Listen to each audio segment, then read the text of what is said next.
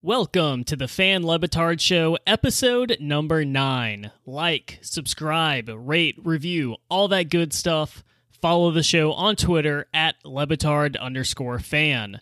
So a little backstory before we get into today's episode. Months ago, I slid into Lorenzo Rodriguez's DMs after he visited my Animal Crossing island on one of his Twitch streams. I told him I was about to start a podcast, and I wanted him to be my first guest. Well, if you've been listening to the podcast since the beginning, you know that didn't happen. But finally, on episode 9, we managed to wrangle Lorenzo for an all-encompassing conversation. Brace yourselves, friends, as we enter the Loren-Zone. This is the Fan Lebitard Show.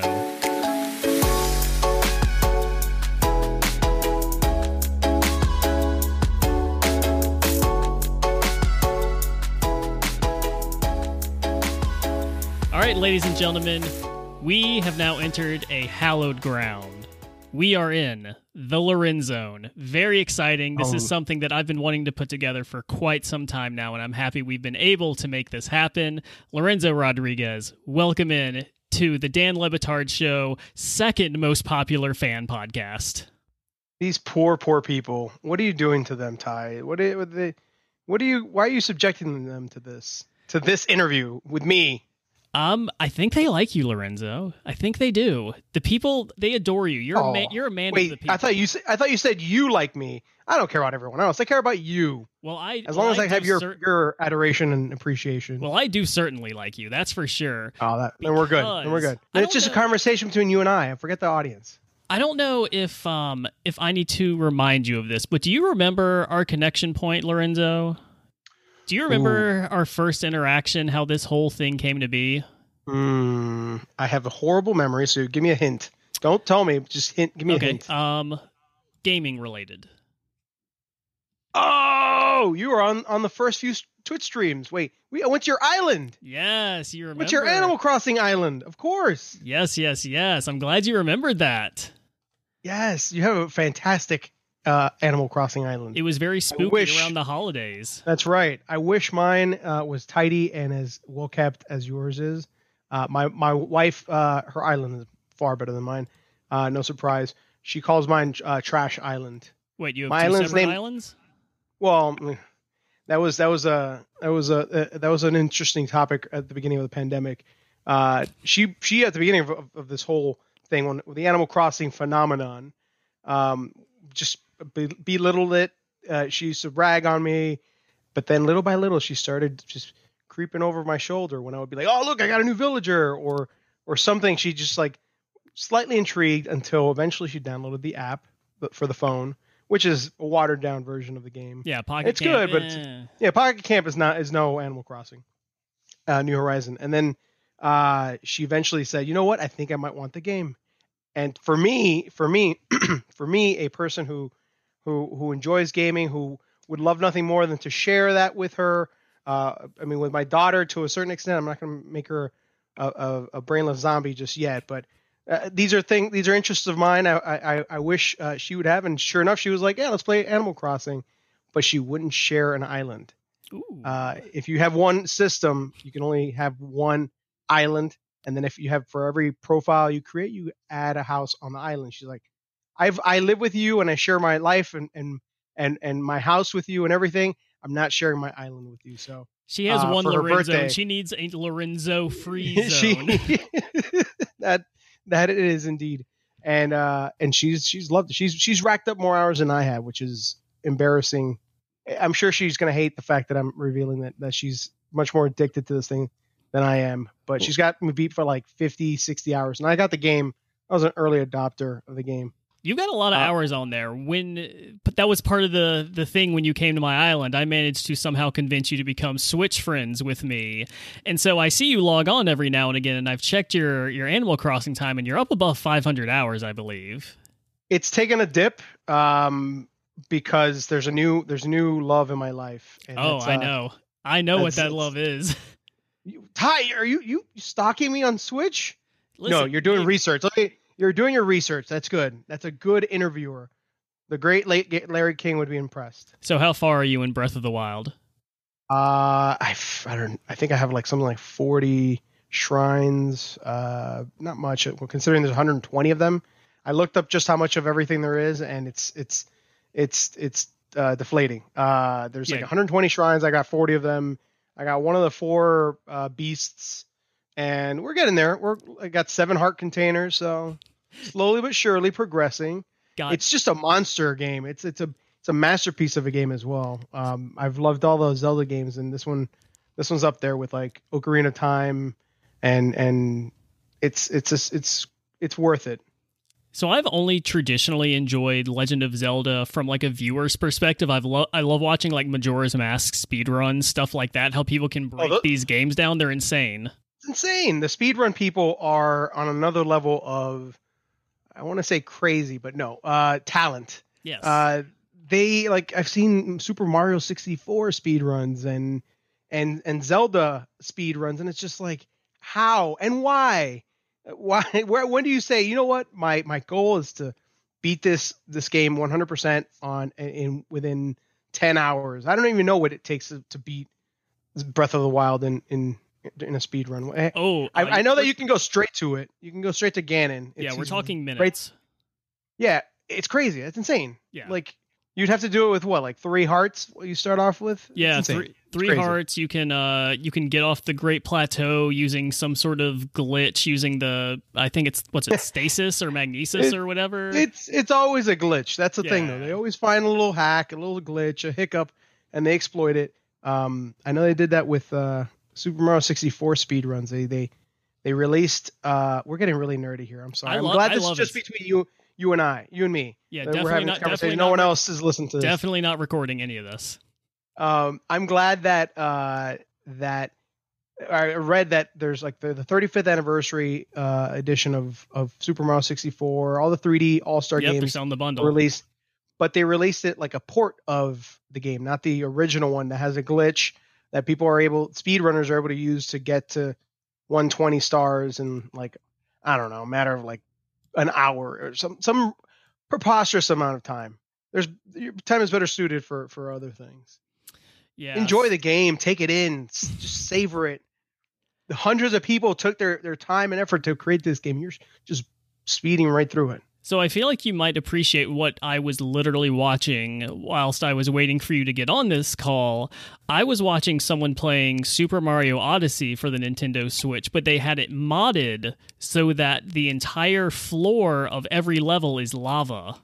Oh goodness! Wait, and they weren't speed running through this. They just basically beat the game with the floor with lava. Floor. The floor is lava. Great show on Netflix. Watch it whenever you have a chance. I thought it was a silly, stupid premise, and I'm here for silly and stupid. It is silly and stupid. I will give you that. Billy and I saw that had it on our radar for months when we saw it announced, and it's a good premise. I don't know. I saw 3 or 4 handful of episodes. I don't know if it has longevity past a season or 2, but you know, people are trying. Ty, they're trying in these trying times. They're trying new things that it's not all just reboots and reruns, which I'm glad we're doing new things. Why the hell do you think I have this podcast? We're trying new things. Well, it's great. One thing you mentioned, second best fan podcast, could be the first. Who knows? After this experience, could be number 1 in my heart. I would say that there's a true beauty in the fact that people are doing this type of stuff now. Like the pandemic has kind of thrown people into giving you a little bit more free time at home and made you a little bit more entrepreneurial. Tripped up on that one. I know for a fact myself, I've got my day gig, my day job, which is new now. It's complete. It's no longer posting social clips or doing Stu Gotzes or any of that. It's something else, but also trying new things. Like I think that's the attitude to have during this thing that has kind of crippled everything else in the world, but it can't cripple the human spirit, right? You gotta try something and do something to stay sane. So that actually lends me to what was literally going to be my first question, and that was going to be, how have you been filling the Dan Le Batard-sized hole in your heart since they left ESPN? Like, what are you doing to keep busy these days? I thought the first question would be, "Am I good, Ty?" Well, that was the first question I asked to David Sampson, so I'm sorry. Let me rewind. Lorenzo, you good? Oh, I'm good, Ty. Are you good? I am good, thank you. We're now 2 for 2 on people asking me if I am good. What a beautiful, generous cast of characters this podcast. I'm glad I wasn't expecting that question.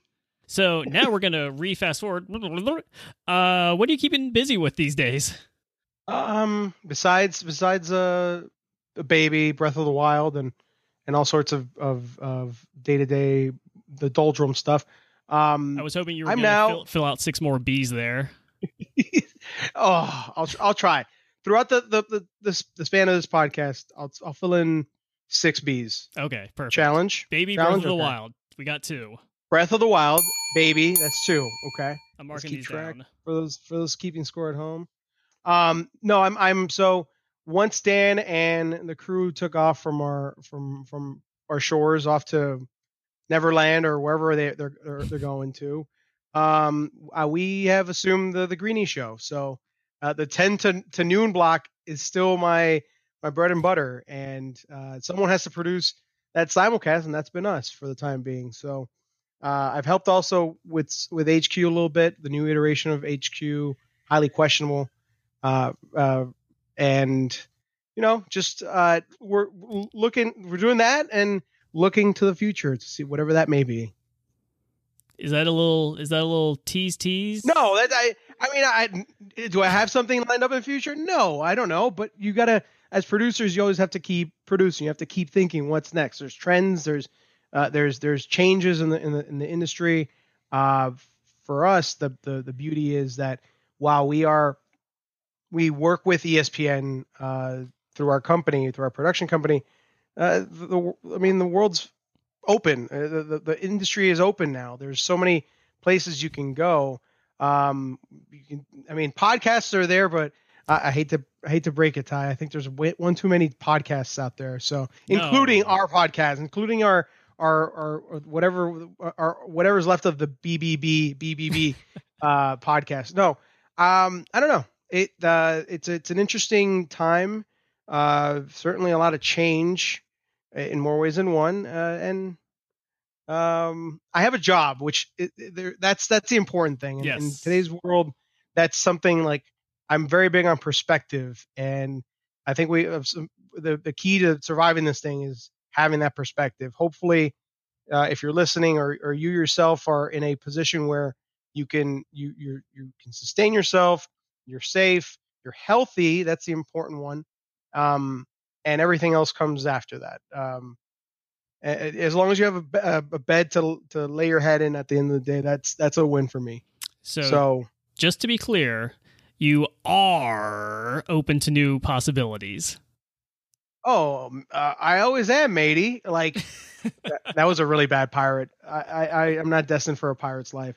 No, yeah, I'm always, you can't say no to an opportunity if it presents itself. I sure haven't. I was at ESPN in Bristol, and when this opportunity down here in DC presented itself, and I think you always have to have a backup plan too. It's always good to have that. The sea, it's a vast open sea out there, and I'm ready to take it on full force. In the meantime, the grass is greeny right now. So, God, beautiful, well played. So now that you are separated from the Levitard show, can you give us a good story, like a good behind-the-scenes story about your time working with them? Anything that would be particularly embarrassing to any of the members there?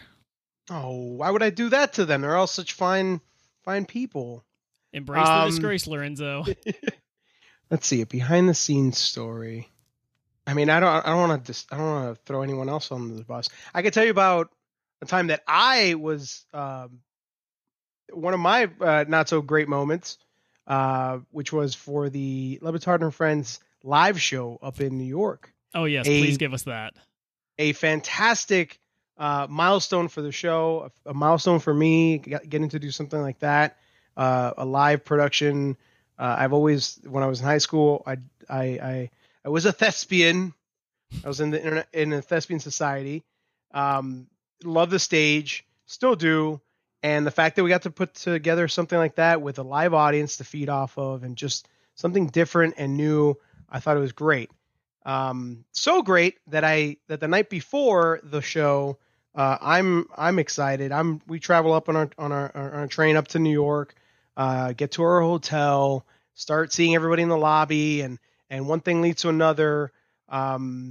We have there's drinks in the lobby, then there's dinner, and then like a few of us, like everyone scatters around for dinner, comes back to the lobby. Mike Schur is there. I'm trying to pick Mike Schur's brain as a fan of everything that he's related to, SNL, Parks and Rec, The Office, everything. And then little by little, everyone starts, the crowd starts dissipating off to their rooms, getting ready for the big day tomorrow, right? Wrong. I'm looking around. I'm a night owl, and I'm looking around. I'm like, oh no, we gotta soak this moment in. FOMO. I look around, and one of the few people still around is Chris Cody, and I'm like, Chris, this is Chris Cody's birthday weekend, and I'm like, Chris, we gotta go celebrate your birthday. Come on, you're not going to bed, are you? And he's like, nah, let's go. So then we just start putzing around the streets of New York and bouncing, bar hopping from one place to another. Thankfully, Chris, to his credit, didn't get as spirited as I did. But we ended up at a karaoke bar, a little dive karaoke bar, and that's my language. They're talking my language when there's karaoke. I'm trying to remember what it was that I ended up, not a good rendition of it. I think I went with something out of left field because once again I was inspired. But needless to say, long night.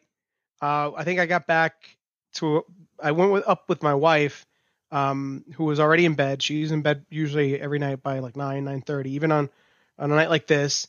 And I get home and just at like, I'd say 2:30, 3-ish. It was just about. Oof. It was a late night.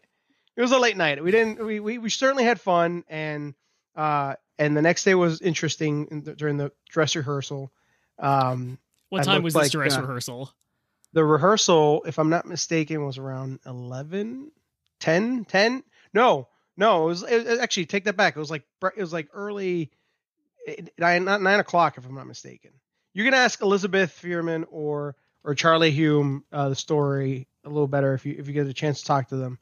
Get them on the pod. But come on down. But yeah, they clearly I radiated just debauchery and revelry, and yeah, that was not one of my best moments. I had to get a really cold shower running in the morning just to get up and get my soul back in my body and go. But thankfully by showtime, though, as a true performer, ready to go. It is amazing that you managed to be the debaucherous one in a cast that included Stugatz, Chris Cody, and Greg Cody. That is impressive. I mean, I don't know if they got into any trouble themselves, but everyone kind of at one point just dispersed and went to their own. Like Billy was the one that I was like, Billy, let's go. We got to go out. Charlie, let's go. I'm trying to get everyone on board to do something. Enjoy this moment that we have here in New York, and Billy, of course, is like, no, I'm going to bed. So Billy's an old man. He doesn't fool anybody. He's very much an old person, a 50-year-old man in that body, and he was just like, I'm going to bed. I'm like, but Billy, we're in New York. The city never sleeps. I couldn't, as best try as I may, I could not coax him into joining us. But yeah, it's true. The others didn't. I mean, everyone's married, has kids. They are also, some of them are somewhat responsible. No. I like to think that I'm responsible as well, but you got to enjoy the moment. You're not in New York every day to put on a live show with everyone from the show. So I just want to, seize that moment. And all in all, it was phenomenal. It was great to meet people, fans of the show, meet people that would normally come through Miami that I had never met in person. so like I had never met Katie in person. She was there. Who else? Mike Schur obviously was. Mike Schur. I mean, I can't say enough about Mike Schur. I've enjoyed every piece of work that he's put out. So just these little moments, I wanted to just seize them. So much so that I got incredibly drunk and hung over the next day to really soak it in. Well, New York is the city that never sleeps, right? That's its nickname. So it would be borderline irresponsible to go up there and get a full night's rest. Thank you. That's what I said. And you were talking about Billy and that, you know, he wouldn't go out with you. And I want to ask you a question about Billy. A really, really interesting development, I think, from this whole pirate ship phase is how fucking good Billy is at Cameo. Have you been watching all these cameos unfold? And like, have I? I've been a part of one. I didn't even know that I was going to be part of it. Oh, I must have missed that. What happened there? It was yesterday, I think, or someone posted it today. It was intended for Allison, and he couldn't get Allison on it, and instead he got me to talk about Allison. And I mean, I think the key to Cameo is just be yourself and also just have fun with it. I mean, there's some people that make millions, Kevin from The Office, that do just that, or I've seen some that are really just, they don't live up to the price tag. Yeah. Not our guys. Ours seem to be good, but I think the key with Billy is that he shares the same belief in life, I think, that I do, which is you can't take life seriously. If you don't have your laughs on life is going to have a laugh on you. So you gotta, you have this platform, you have the ability, you have people paying you money for 30 seconds or more. Give them their money's worth and give them a laugh. Like that's the key, I think. And Billy provides that. If ever presented the opportunity, do you think you would thrive on Cameo? Absolutely. But I don't think I don't want to go down the Cameo route because, one, I don't have time for that. Can I curse? We're not going to. No, we're not going to. No, we're not going to curse. No. Filth, foreign filth. No. I don't have time for that. I have already enough little time as it is. And from what I hear, it's like, well, we saw what happened with Stu Gatz, where they just piled up. But I imagine that was going to happen regardless. The demand for Stu Gatz was going to be too great. No, what am I going to charge, Ty? $5, $3, and then Cameo gets their cut? No. Listen, you're gonna end up going the Stu Gatz route. If you ever end up on Cameo, you're gonna price yourself too low. You're gonna be inundated because people want the Lorenzo experience, and then all of a sudden you're gonna be backlogged with 300 of them. And plus 30 seconds or whatever the time limit is. I don't think there is. I don't think there is a time limit, which I think is the big problem for you. Yeah, that's the thing. It's a brevity. It's not in my vocabulary. It's not in my.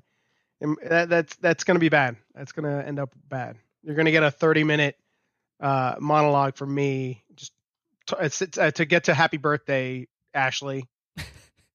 Which honestly, I think might work in your favor. If you price that thing at maybe like $500 to $1,000, you only get one or two of them here and there. But the ones that you do, they're just chef's kiss, masterpiece. I hope. I mean, I'd certainly throw in some props. You gotta jazz it up a little bit. You can't just be you talking into a camera. You gotta have some effects. I'm all about overproduction. It hides the lack of preparation. Okay, so I want to ask Lorenzo then, from one producer to another, how would you overproduce this podcast? How would you overproduce this interview right now? Sound effects are a must. Like, is it the zanier the better? Like, I have air horns that I pepper in throughout every episode. Like the reggaeton horns. Yeah, those are good. That's a transition from every segment. If there's story time, maybe you have like a sparkly wind chime, not wind chime, but like pixie magic, something like that. Disney-esque sounding. Yeah, because we're going back, or like a dream, the dream swirl. You got to get a theme song. I have a theme song. You have a theme song? I have a theme song. Wait a minute, I didn't hear it. I heard the Samson podcast. I didn't hear a theme song. You didn't hear the intro music? I mean, I guess that's technically not a No. theme song, but it's intro music. I paid for Oh it. yeah. It's Oh, legitimate. you're right. It's- You're right. You're right. yep, You're right. yep, You're right. yep. The no. But you gotta get lyrics. You gotta get a whole like everyone remembers the good sitcom theme songs because you remember you remember the lyrics. You remember Sunday, Monday, happy days. Tuesday. You remember Cheers. You remember the good jingles. You gotta get a catchy sitcom-esque intro. I think theme. Well, I am not a lyricist, so if you have a good one, I'm willing to outsource the work. Listen, if anything has shown in the last year or so, there's a whole plethora of very talented fans of the show, a community that has talents, musical talents, way beyond that of our own. I mean, I go immediately to guys like Yeti Blanc, and Andrew Streeter, who Friends of the show. Friends of the show who do fantastic work. There's people out there, and if all else fails, just pick up a kazoo and just have at it. Do you have the kazoo on you right now? Actually? I have. Well, I'm actually in the guest room. I've been banished to our guest room because the missus is working her real job as opposed to my make believe TV job. She always loves to chide me because of I would be researching things. I don't know what like bees or whatever, like actual bees, bee facts for the BBB podcast. There's bees. That's a third one, like actual honeybees. That's a third bee. And so she's downstairs in my like actual setup. I love that little plush bee that you have. That is a literal bee. That is an actual. That's still part of the third bee. Yeah. We're not going to count it as a fourth. But yeah, the kazoos are down there. My mom got the baby a xylophone, so I was trying to incorporate that in some way. There was towards the end, the Lookout Weekend.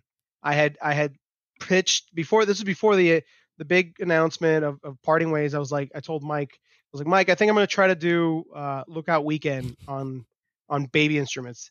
I know I've stolen that bit from Jimmy Fallon, who I'm not a huge fan, but everyone's done one bit one way or another. So I thought the way Chris handled it though was far better than what I would have produced. Oh, I don't know about that. I mean, the kazoo is a classic. It's a timeless instrument, and your rendition of it, sir, bravo to you. It is thank you. Beautiful. Thank you. It was either that or the recorder or a triangle or a tambourine. Another gift I got, the baby got, was a bag of musical instruments from my mom, musically inclined woman. It's got like a maracas and tambourines, and I did buy a mouth harp. Never got that one down. What is a mouth harp? You're not aware of the mouth harp? I am not musically inclined in any way. Do you remember the old Peanuts cartoons? Like the little thing that Snoopy would play on his mouth that sounded like a spring, or like boing boing boing. I'll look it up. I'm gonna have to mouth look harp. Up.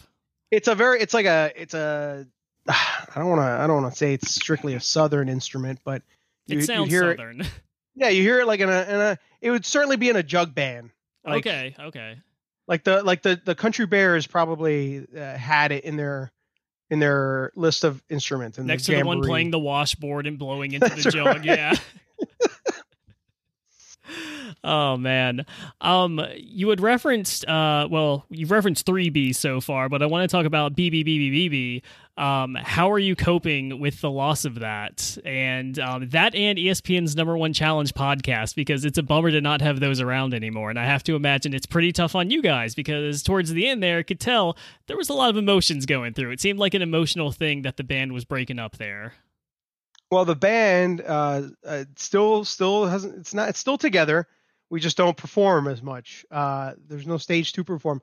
No, we've gotten together since, and just the great thing about the podcast, the BBB, I think that's. I always have to do the math to count it in my mind.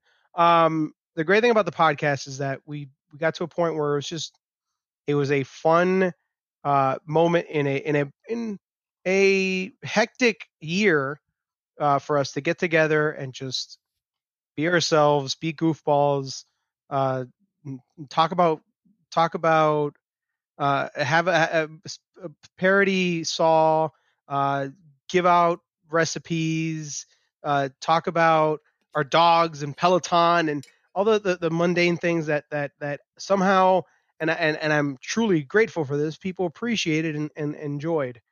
Some people enjoyed. We never got the numbers, but there were some of you that enjoyed the mess that was, and I'm happy and glad uh, that brought some joy to others because it certainly did to us. And I think we joked about there being too many podcasts, but I think the great thing about this medium is that they're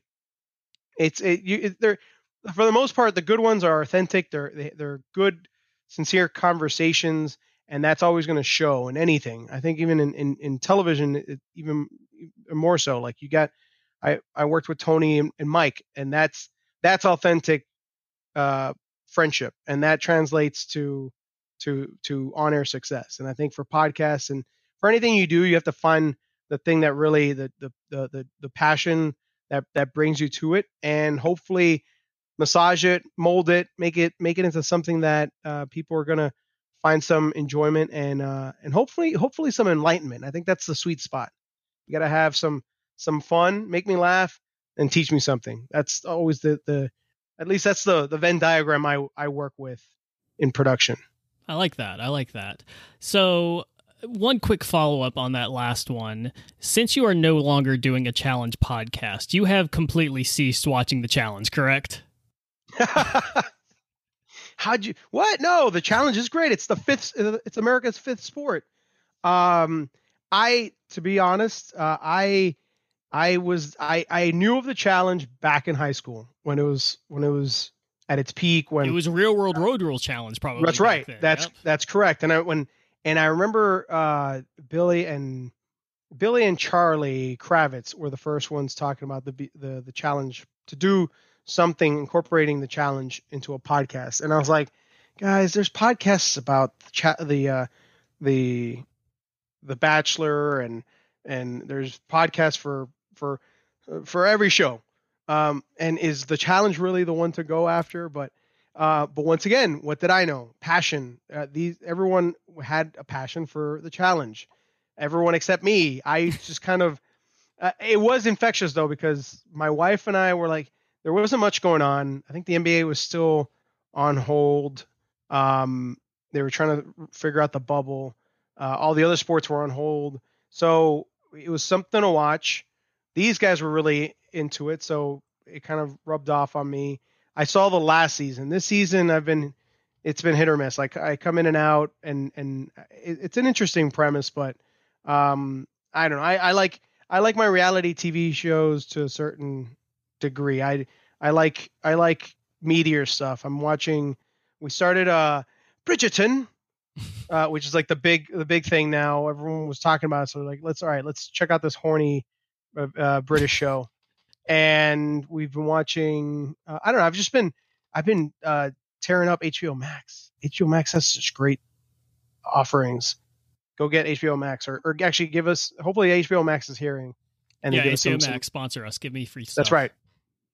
I don't need an account, but it'd be nice. Just a password, honestly, would be great. Yeah. But yeah, it just I enjoyed what I enjoyed. I was very much an MTV kid. I grew up on MTV, TRL, the Tom Green Show, even and Beavis and Butthead, but and the music Beavis videos. And Butthead? Beavis and Butthead. That's two. Yes. Does that count as two? Come on, that's a tie. Let's do one. Let's do one. Yeah, no. Let's challenge ourselves here, Ty. That's 4 now by my count. Babies. Breath of the Wild, Bees. Breath of the Wild, and Beavis and Butthead. All right, we're moving right along. But yeah, MTV is it doesn't look anything like it used to. No. They've they've turned that network into like the ridiculousness network. Oh yeah. In fact, I think every time I've tuned in when it's not the challenge, it's always fucking Rob Diedrich just laughing with what's her face, Chanel West Coast, is that her name? Look at this dumbass hit himself in the balls with a tractor. Yeah. And listen, I love a good junk shot video. Well, who doesn't? But that's all it's all they do. They don't add to it. Give me something like Tosh.0 did the whole viral video thing right. He took what the Soup did and made it even better. I think. Well, the Soup also had show clips, but he basically turned the Soup into did the internet version of the Soup, I guess. He made it Reddit before Reddit. Yes. Well, Reddit was around back then. It was a much more different place. It was a much different place back then. Less toxic, arguably. Yeah, I've been around. So I think I celebrated my 10th cake day the other day. Oh my God, really? Wow. That's impressive. In December at some point I celebrated 10 years and I was like, damn, I've been on this damn website for a decade, and it certainly has changed, I think. Now I need to look up. I'm looking up how long I've been on Reddit right now. Let's see. It's a mind bleep. I looked at Twitter I've been on for way too long as well. 9 years for me. 9 years on Reddit. Look at that. They've gone by so fast. I was talking to but having fun, and that's not time wasted if you're having fun. I was talking to a friend the other day, and I'm like, I remember Secret Santa, which they still do, but it just felt a little bit more authentic and wholesome. And now it's just this big monster of a website that has all sorts of people. Like I was reading up on the I don't know if you've seen what they're doing with GameStop. Dude. Don't even get me started on that. It is. Wait, did you get in on this? No, I am not in on it, but I am someone who is playing around in Robinhood and has. Listen, I don't want to toot my own horn here, but I may be low key a genius investor. I have flipped $20 into almost $200 in almost 5 years. How about that? How about that? That's quite the profit there.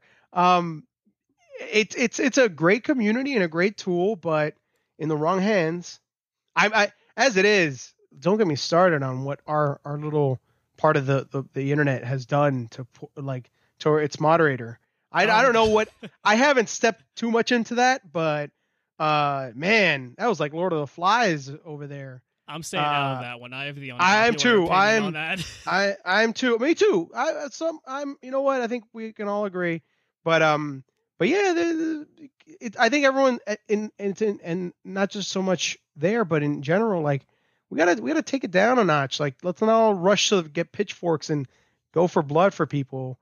I think that like we've done enough of that on a national scale. Let's tone it down some. All right, I'm going to ask the question I was going to ask about. What was DC like on the 6th? Gonna move right along from that. It's just I couldn't tell you because I was just I hunkered down at home. We've been going into the office every day. I've been going in since now October, I'd like to say. October was around the time, and I know I skipped September there for some reason. It's all good. Trash month. The whole year has been just melds into one thing. But we've been going back for a few months, and I knew something had to have happened. It was going to happen. Didn't think it was going to be that one. Never in my wildest dreams did I think it was going to be that one or nightmares.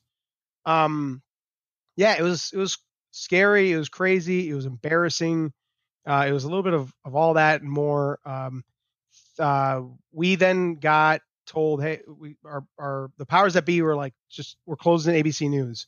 We're closing it down. Obviously, a place like that would be a target, would be a point of interest for people wanting to stir up some trouble. So we stayed home. We did our shows remotely. I helped with at that point the Greenie simulcast whatever way I could from home, but it's that show you can't execute it from a remote. So Bristol took over for those days, but it's just in general, it's just it was alarming and just sad to see such an event because like I'm a Miami boy. I'm born and raised there, 305 till I die, but DC has become now my home. And for right now, like we have a house here, not directly in DC, but in the outskirts in Maryland. But I still consider the DMV area my home. And down there, like our office is like three blocks away from the White House. Oh, it's So that close. I didn't know that was the proximity yeah, of it. yeah, we're right there in downtown. And on another day in another set of circumstances, like I will on a summer day I'll bring my running clothes and I'll run from our office down to the mall and run around all the Smithsonian's and and Capitol Hill and the Lincoln Memorial, the monuments, and it's beautiful. It's just like I'm a huge fan of history, and just to be around that at a place that is such an important world city. I thought it was such a blessing, and then just to see it in the last few days and weeks become this like I hyperbolically said it looked like East Berlin, but it was getting there. Um, there are fences put up everywhere. There are National Guardsmen, like literally a block away from our office. Boom, there's a barricade set up closing off the White House, the mall, and that whole area from automobile accidents, access, and just people. And it was just it's sad. The stores were boarded up. It felt like a hurricane. That's the closest thing that I could compare it to coming from Florida, where we board up our windows and all that. But it just felt like a ghost town, and I don't want that for my city. I don't want it for anyone's city. That's not where what we signed up for as Americans. And I know it's not. I'm not naive enough to know that it's going to be just like a turn of the page and hey, new president, new administration, boom, we're out of this. No, it's still it's gonna take some time. I think the things we saw on the 6th are fundamental issues that like are wrong with parts of America, and I don't know how we're going to address that. I think that I mean, the cynical person in me would say a war is something that would bring together the country as together. Not I worry about a civil war that could very well happen down the line. But if I'm thinking about an event that would bring these two sides together, I don't know what that could be right now, because it doesn't help that also that everyone's hearing things they want to hear in an echo chamber, and misinformation is so rampant. I see it with like people back home in Florida. Like the reason that Trump won down there is my people, the Venezuelans. Like everyone, they threw out the S word and automatically, or the C word rather, and everyone's like, oh no, we can't vote for Biden because he's going to send us back to. He's going to turn us into our home country, into our old. We've seen this before. Was a lot that was being said down there, and how do you fight that? I think we're never. I'm never saying never, but America knows what communism looks like. We fought it for many years against the USSR. We see how it looks, and to say that we're going to go down that route, I think is a little extreme. There's going to be socialist ideas or policies that could trickle in, but nowhere near what communism is, the corrupt form of communism. And instead, we were seeing like baby fascism here, and that's scary, and that people just put that aside and believed what they wanted to believe, and it was reinforced by what they were consuming. And yeah, we went down a really dark hole. I'm sorry, Ty. You open up that Pandora's box, and that's something that I mean, in my later years, I've become a pessimist, because that's what my wife says. I consider myself an optimist, but in reality, though, the last year and a half, it's been some dark, gloomy shit. maybe Yeah. more than a year and a half. It's been coming for a while now. We've had these issues in this country before President Trump, and now it's just kind of almost been normalized. So that's the scary part. Yeah. Well, we're already down one dark hole, so I would like to go down another and talk about pooping. All the Speaking holes. of dark holes, so you went on Lauer After Hours, and you shared a story about how in middle school you pooped yourself. And I mean, all the cool kids my age pooped their pants. Well, and where I was going with that is that, Lorenzo, it was at that time that I felt a kindred connection to you. Because I am a person who has a sordid history with pooping and pooping experiences. And so, if you have any additional pooping stories, I would be willing to exchange one of mine for a new one of yours that is exclusive. So a quid pro poop? Yeah, let's go with that. Quid poop crow? Quid quo? Quid poop quo, I think. Yeah, that's better. So do you have another embarrassing poop story? As far as I mean, everyone's had the sharts. Everyone's had the fart that is more than a fart. To varying degrees. I don't know. It happened one time in a mall. Happened one time at Dayland Mall where it was just a Dayland Mall, great mall in Florida, in Miami, South Miami, South Florida. Also the scene of a violent drug shootout. If you've ever seen Cocaine Cowboys, Billy Corbin's great documentary about the 80s drug trade in Miami, Dayland Mall was the site of a very vicious shootout. Now much different, nicer mall. Different shootout than what you're discussing. Yeah, very. I mean, it's the shark situation. Thought it was a simple one that could go, and you know what? Maybe the good Lord tried to teach me something. Don't go running off crop dusting all willy nilly at Dayland Mall, because that's not very considerate to your fellow man. Yeah, it was a lot more than what I thought I was bargaining for, and I instantly bolted to the first bathroom that I could find, bathroom stall, and I did the duck waddle as it started just running down, and I had shorts on. Oh, that's the worst. Yeah, it's Florida, so it's a summer day in Florida. You're gonna have shorts. You're not counting for the shits also.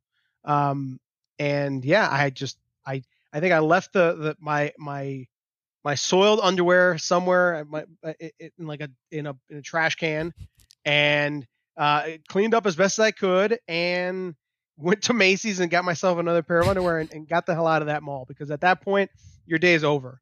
Your shopping experience is over after that one. But yeah, that's it. I'd say that's the last. Those are the two big moments in shitting history, public shit history for me. Okay, so because you were generous enough to do that, I'm going to give you an option. I have two go-to stories here. Oh joy! That I have been known to recite at parties and around friends. Why did I become the shit guy? You opened Dan it up. said his shit story one time, and I'd gladly share a shit story with him if he were here too. Let's make it happen, buddy. Which, once again, just proves my point. Everyone's done this. Exactly. I can't stand the people like, you shit your pants. Everyone has shat their pants well past the toddler stage. At one point or another, it's happened. Don't try to fool me or the rest of society into thinking your bowels are flawless. No. You people with your flawless bowels, get over yourselves, as Chris Cody would say. But I'm going to give you a choice between the two stories. What are the settings? So the first has to do with your neck of the woods. It involves a high school trip up to DC. Oh, was it close up? Yes, it was like within. So there's that one. Or the second one is more similar to your two experiences at track practice. practice, I can see where that would happen. I'm going with the first one when you visit a defined District of Columbia. You picked the best one. Of course, because if you're out exercising that's too easy. I want a just out of the blue, out of the poo story. Okay, so I should preface this. This is not a story about me shitting my pants, but it is a tragic pooping story. So I just want to put that I'll allow it. Okay, so let me set the stage. I am a senior in high school, and I am going on a field trip, like a long bus field trip, like a Greyhound, up to Washington, D.C. for the day. So it's about a 3.5, 4 hour bus trip. So on the way up, do you remember, you're a gamer, do you remember the PlayStation Portable, the little PSP? Absolutely, handheld? the PSP. Yes. Yep. So I had that thing at that time, and I was enamored. Great thing. system. Yes, great system. Fantastic. And so for this trip, I was like, listen, I'm going to be on a bus for 8 hours. I got to buy a new game for this thing. So I go to GameStop. I buy, I think it was a Resistance game, something like that. And so I'm playing it on the way up. And I don't know why, but just the whole day, my stomach is just not feeling right. The bubble guts. Yeah, I like that phrase, bubble guts. So I've got the bubble guts all day, and it is a super hot day up in DC, so I'm sweating profusely. I've got this friend who has latched himself onto me for the duration of this trip. I have no idea why, but he just decided, like, hey, I'm going to hang out with you literally all day.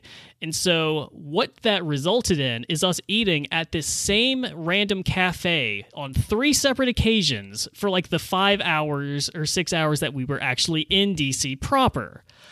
I don't know what was happening in that cafe, but it did not help the bubble guts anymore. So, flash forward, we are now nighttime, and I'm on this bus.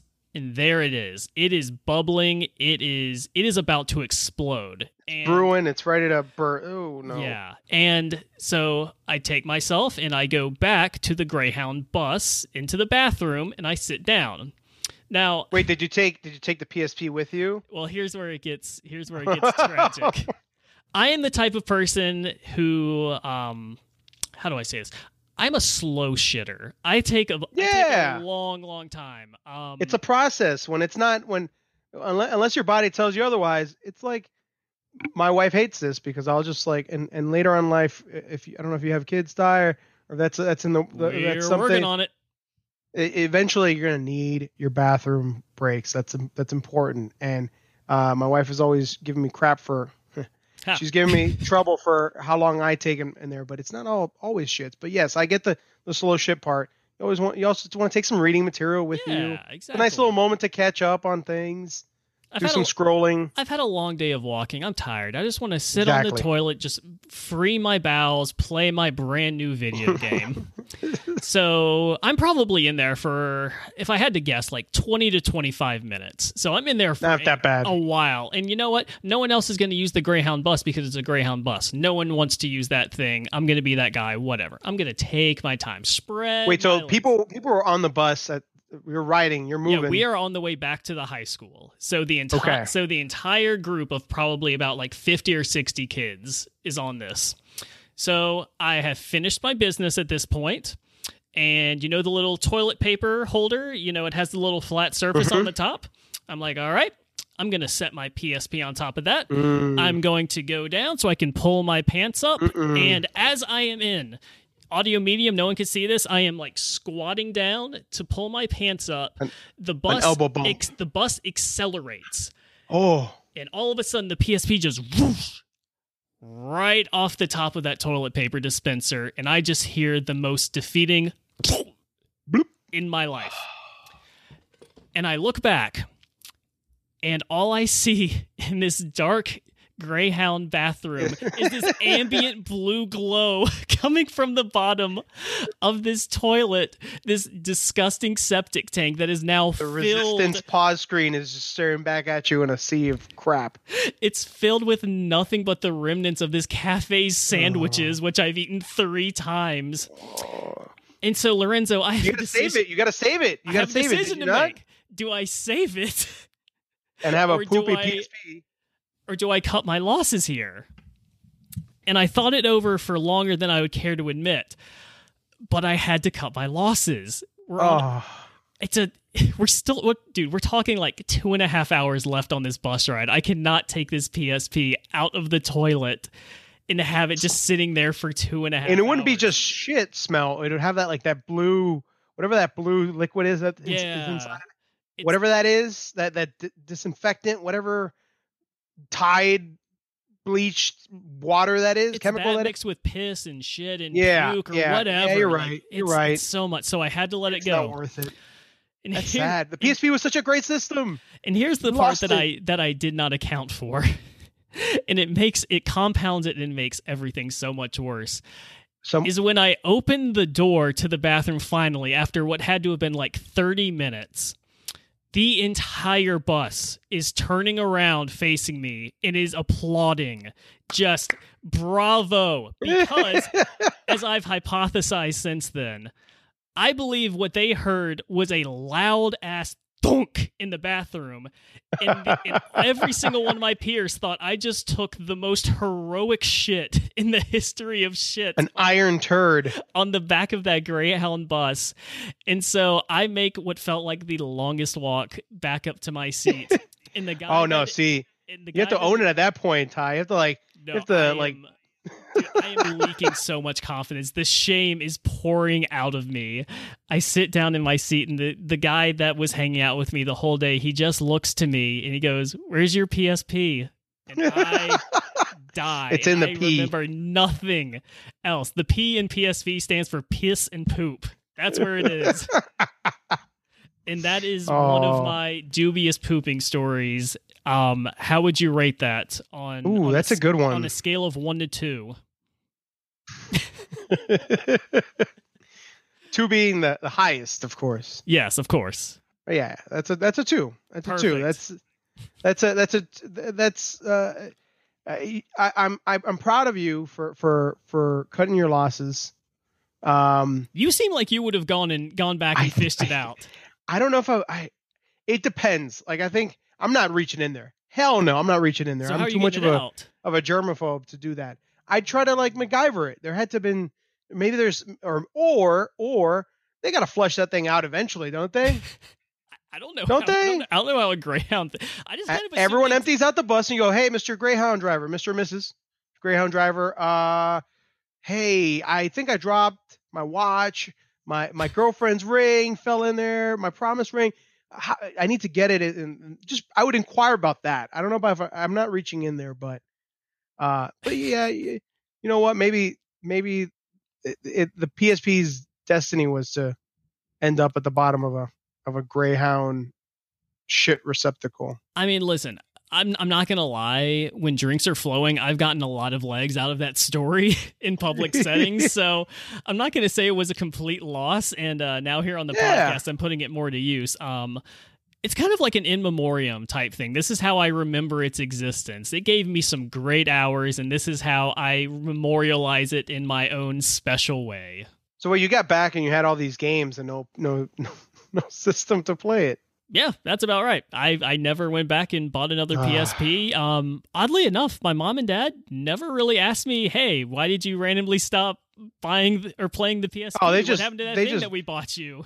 Yeah, they just buy it and don't care anymore. As long as it keeps you quiet, they forget all about it. Yeah. Poor PSP. Yeah, pour one out for the PSP, man. Well, I think that's about a good place to end it. Wait, we're ending on the poop stories? Would you like I have more topics. Would you like me to keep going? We gotta let's not end on a shit note. Let's Oh, that's right. Actually, I do have a couple more things. So we're going to edit that part out. Seamless transition that's definitely not going to be edited out. What could be that sound effect? Or maybe like a sting, like a da da da da or something. I don't know.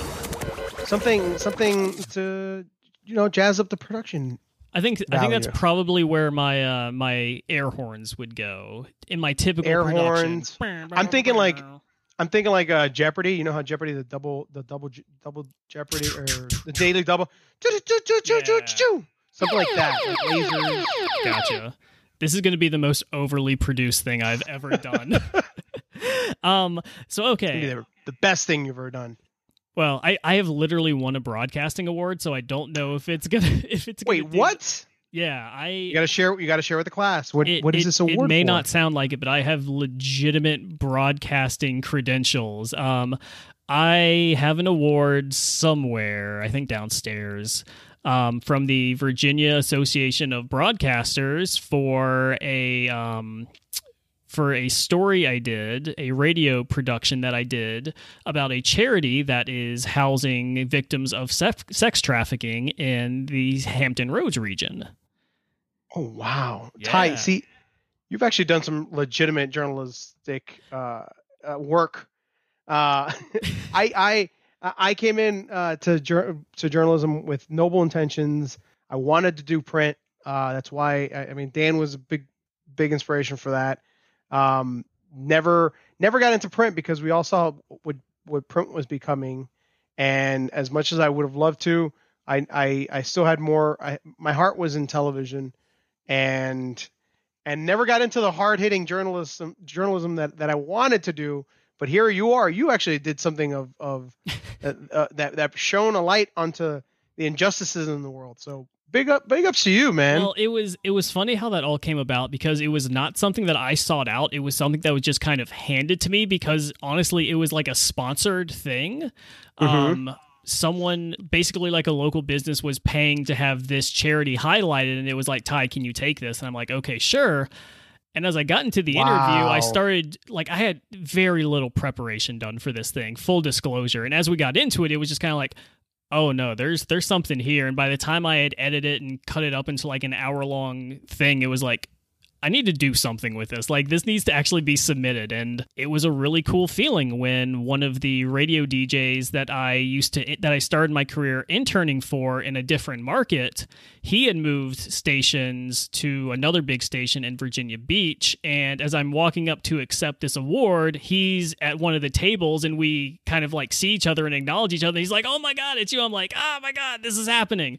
And so that was kind of cool to have that development. But this is all very narcissistic. I don't want to... No. This is the conversation, Ty. You find out about me, I find out about you. Well, and it's just us. It's just us sharing poop stories and past accolades.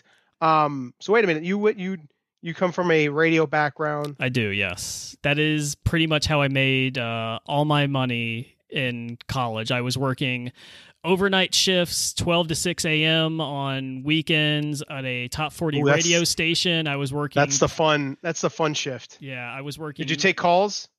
Yeah, that's the only way you can pass the time, man. Yeah.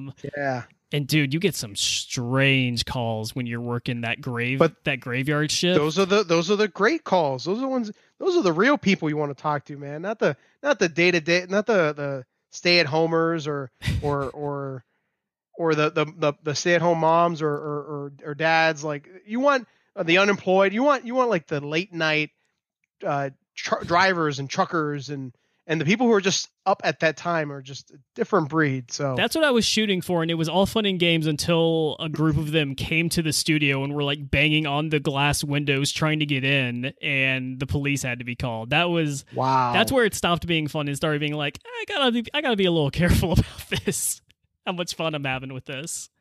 Was that, did they just show up because of a giveaway or what? No, it was one of those things, like, I was very talkative on the air because I need something to pass the time, especially if I voice tracked a section of the evening, like the 3 to 6 part. So pretty much live from like 1 to 2 or something like that. So I'll be really active in those areas.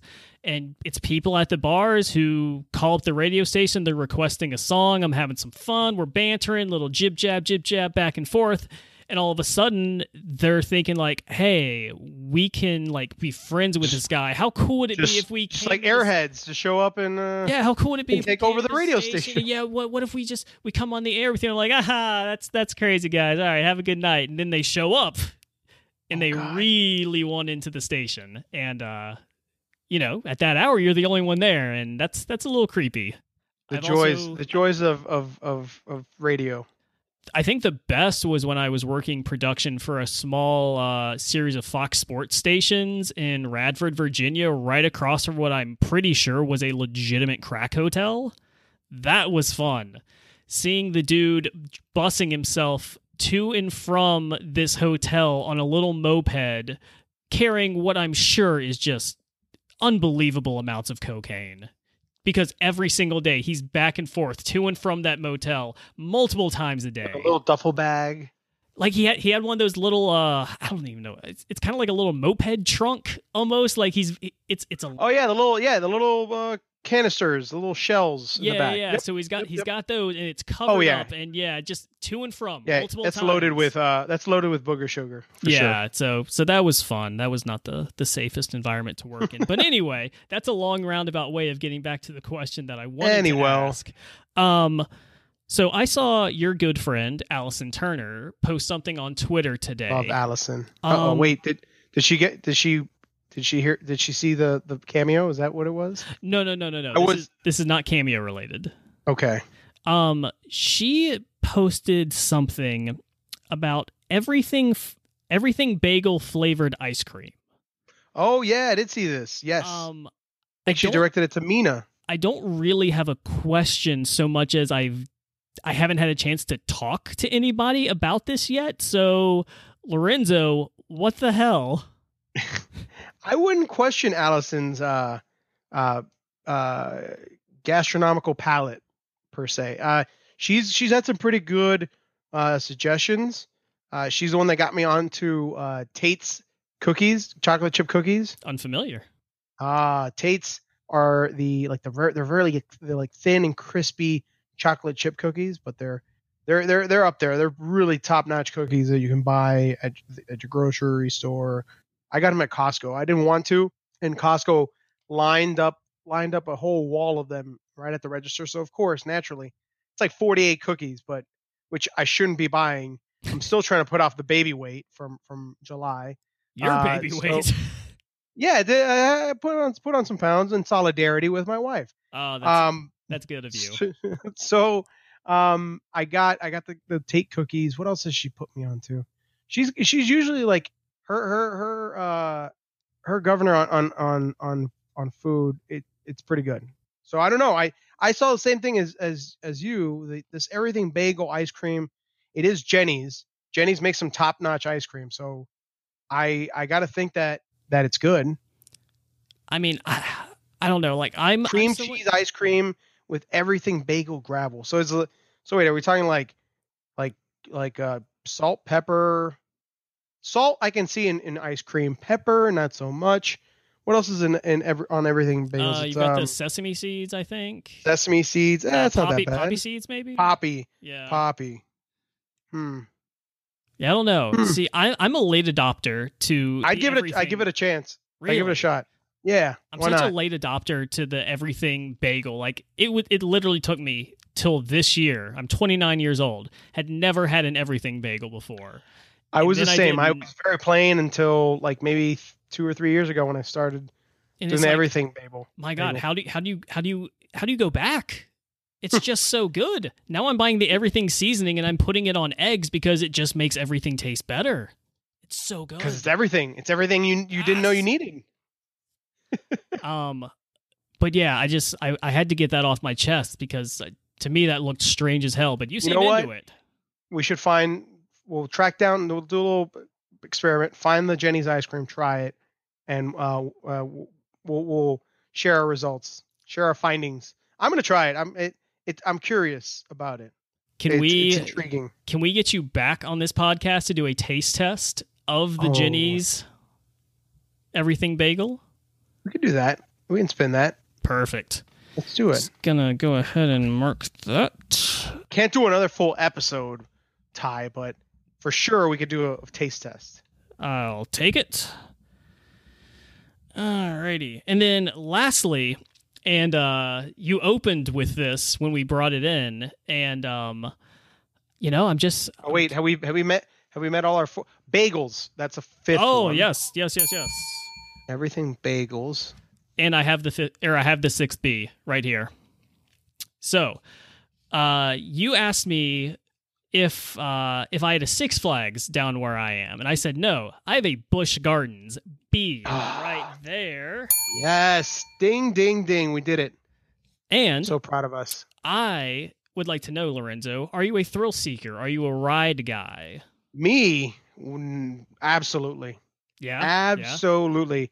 Busch Gardens is very. I mean, in the world of theme parks, amusement parks, Busch Gardens I think doesn't get the fair shake that it deserves, but it's up there. Like if you think about it, you got your Disney Worlds, you got your Universal Studios. Some people throw out Six Flags before they throw out Busch Gardens. Six Flags. I went to the Six Flags. What is it? Williamsburg? Not Williamsburg. The one up in Massachusetts. I'm trying to remember whatever. Up in the Northeast, there's Six Flags, and I just felt it was a poor man's Busch Gardens. Yeah. Busch Gardens. Not only do you have the beer, the Anheuser-Busch beer, all over the place. They usually have Clydesdales. At least in the Tampa Bay one, they had Clydesdales. We occasionally have them here. Yeah. Yep. That brings me joy. You never see Clydesdales galloping down the street other than like on a parade or something. And the roller coasters are amazing. They're fantastic. Like you have Six Flags has some pretty good ones. You got like the Superman at Great Escape, Six Flags, or Great Adventure. That's what it's called. They all have like I'm trying to remember the names of them, but you've got and the Tampa Bay Busch Gardens has Quasi. It's got Montu. It's got what's the other one? The wooden roller coaster one. Was that Quasi? I remember that Montu was probably one of the best roller coasters I've been on. It's suspended. It goes in through tunnels and I'm a big fan of Busch Gardens. So I would like to offer up an invitation. If you're ever venturing down to Busch Gardens Williamsburg, I am a pass holder. I can get you in, and we can let you on all the dope ass rides that we have down here. Wait, what do you guys got at Williamsburg? This isn't very enticing. Don't get me wrong. I'm curious now as to what there is, what offering. Oh, here we go. It's the first. Busch Gardens. I gotta put it in Busch. Busch Gardens Williamsburg is consistently voted the most beautiful theme park in America. It is absolutely gorgeous. It is based off of various European countries. So you have England. Ooh, they have Le Catapult. That's not a great ride. That's a little kind of kiddie ride, yeah. Oh, Der Autobahn. That's in their German area, German themed area. And then there's a Der Autobahn Junior for the tykes. So your top rides there are going to be what's that face? What's that face you're making? The Alpengeist. Okay, Alpengeist is my least favorite of the rides there, just because it's a rough ride. It is a really, really rough ride. Those are the best kinds of roller coasters, the ones that like you feel like you're gonna fly off. Then you will love Alpengeist. Yeah, that's what I want. Like the wooden roller coasters. I'm seeing here Invader. Invader is one of my favorite. That's such a fun, fast little wooden coaster. Yeah, wooden roller coasters are great because they're just like the clickety clack, the feeling that you get that you're just gonna like fly off this thing because it's wooden. It's not. You feel like it's not as secure as the other ones. There has to be a certain level of fear. That's why they're thrill rides. I would say Griffin is one of my personal favorites, and this is one where you're like Catapult is basically. Sorry, I'm going through the whole page, and like Catapult is the age old. I call it the Grease ride. Yeah. From the movie Grease. That it spins kind of around, flings you in and out. Yeah, I forget what the name of that one is back home, but you need to look up Griffin. Oh wow, look at this! It's temporarily closed. Well, yeah, there's a bunch of COVID restrictions right now still at the park, so it's going to have to be once all this blows over. But Griffin's cool thing is it takes you up on this super, super high hill that overlooks the whole park. It takes you flat around a bend, and then it starts to drop you, but it stops you, and so you're just staring over what I think is like 100-foot drop or something like that, bigger than that. And it's floorless. Yeah, and it's a floorless coaster, and then it just drops you into this massive inverted loop. It is so cool. And we have a famous roller coaster called Apollo's Chariot, which has the famous distinction of being the roller coaster that international supermodel Fabio got hit in the face by a goose. That's the one. That is the one. Wow. All And right, let that's me a just must ride. say, that ride at night with fireworks going off is a magical experience that you cannot replicate. Yo, so your Busch Gardens is loaded. Williamsburg has It's it stacked. going on because they've got, let me see, by my count, one, two. I'm not counting Verbolten because that looks like it's a kiddie ride. No, One, two. no. Verbolten is not a kiddie ride. It's not. Oh, okay. That So is a one, legit two, coaster. three. And that one has, yo, I don't know. It's straight. It looks like a little like a motor, like a muscle car. yeah, But it's like, yeah, I guess there's can't- adults on it. I can't spoil. That one has There's a twist. That one's got a twist in there that if you are Love it. not aware of it is going to make you shit your pants because you're not expecting it. It's awesome. 4, 5, 6, 7. By the way, Loch Ness Monster looks sick. Now that's that's the oldest coaster that they have there, and that thing is a rough ride, but it is fun. I'm And counting five roller coasters. Five intense looking. Should be 6 once 6? Pantheon is finished. Pantheon.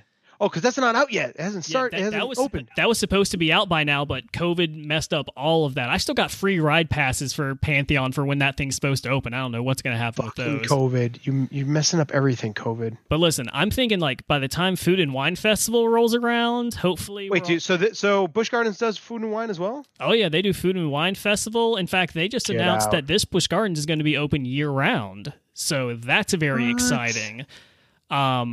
Man, I'm just hoping that by like Halloween, by the time Hallow Scream rolls around, I want to be able to go and get spooked because the haunted houses it's the best time to be at this park.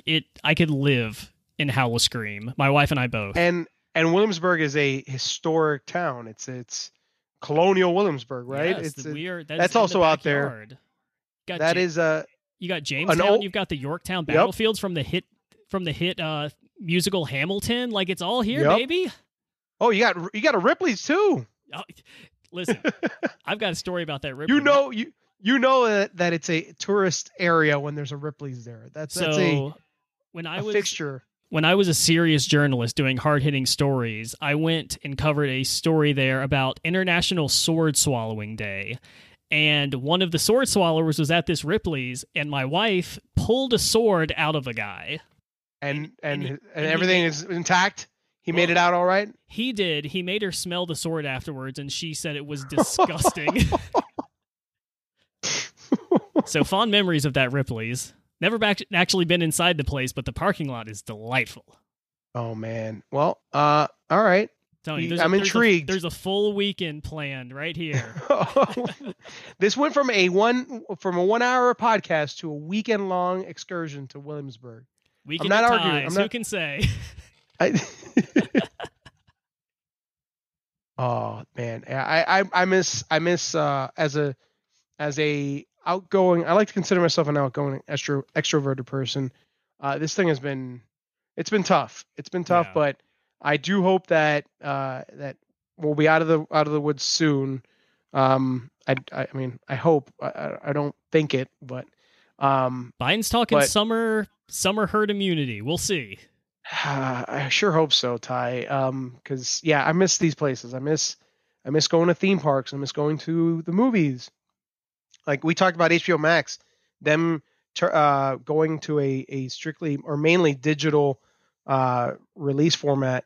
That's scary to me because that's worrisome because I still enjoy the theater going experience.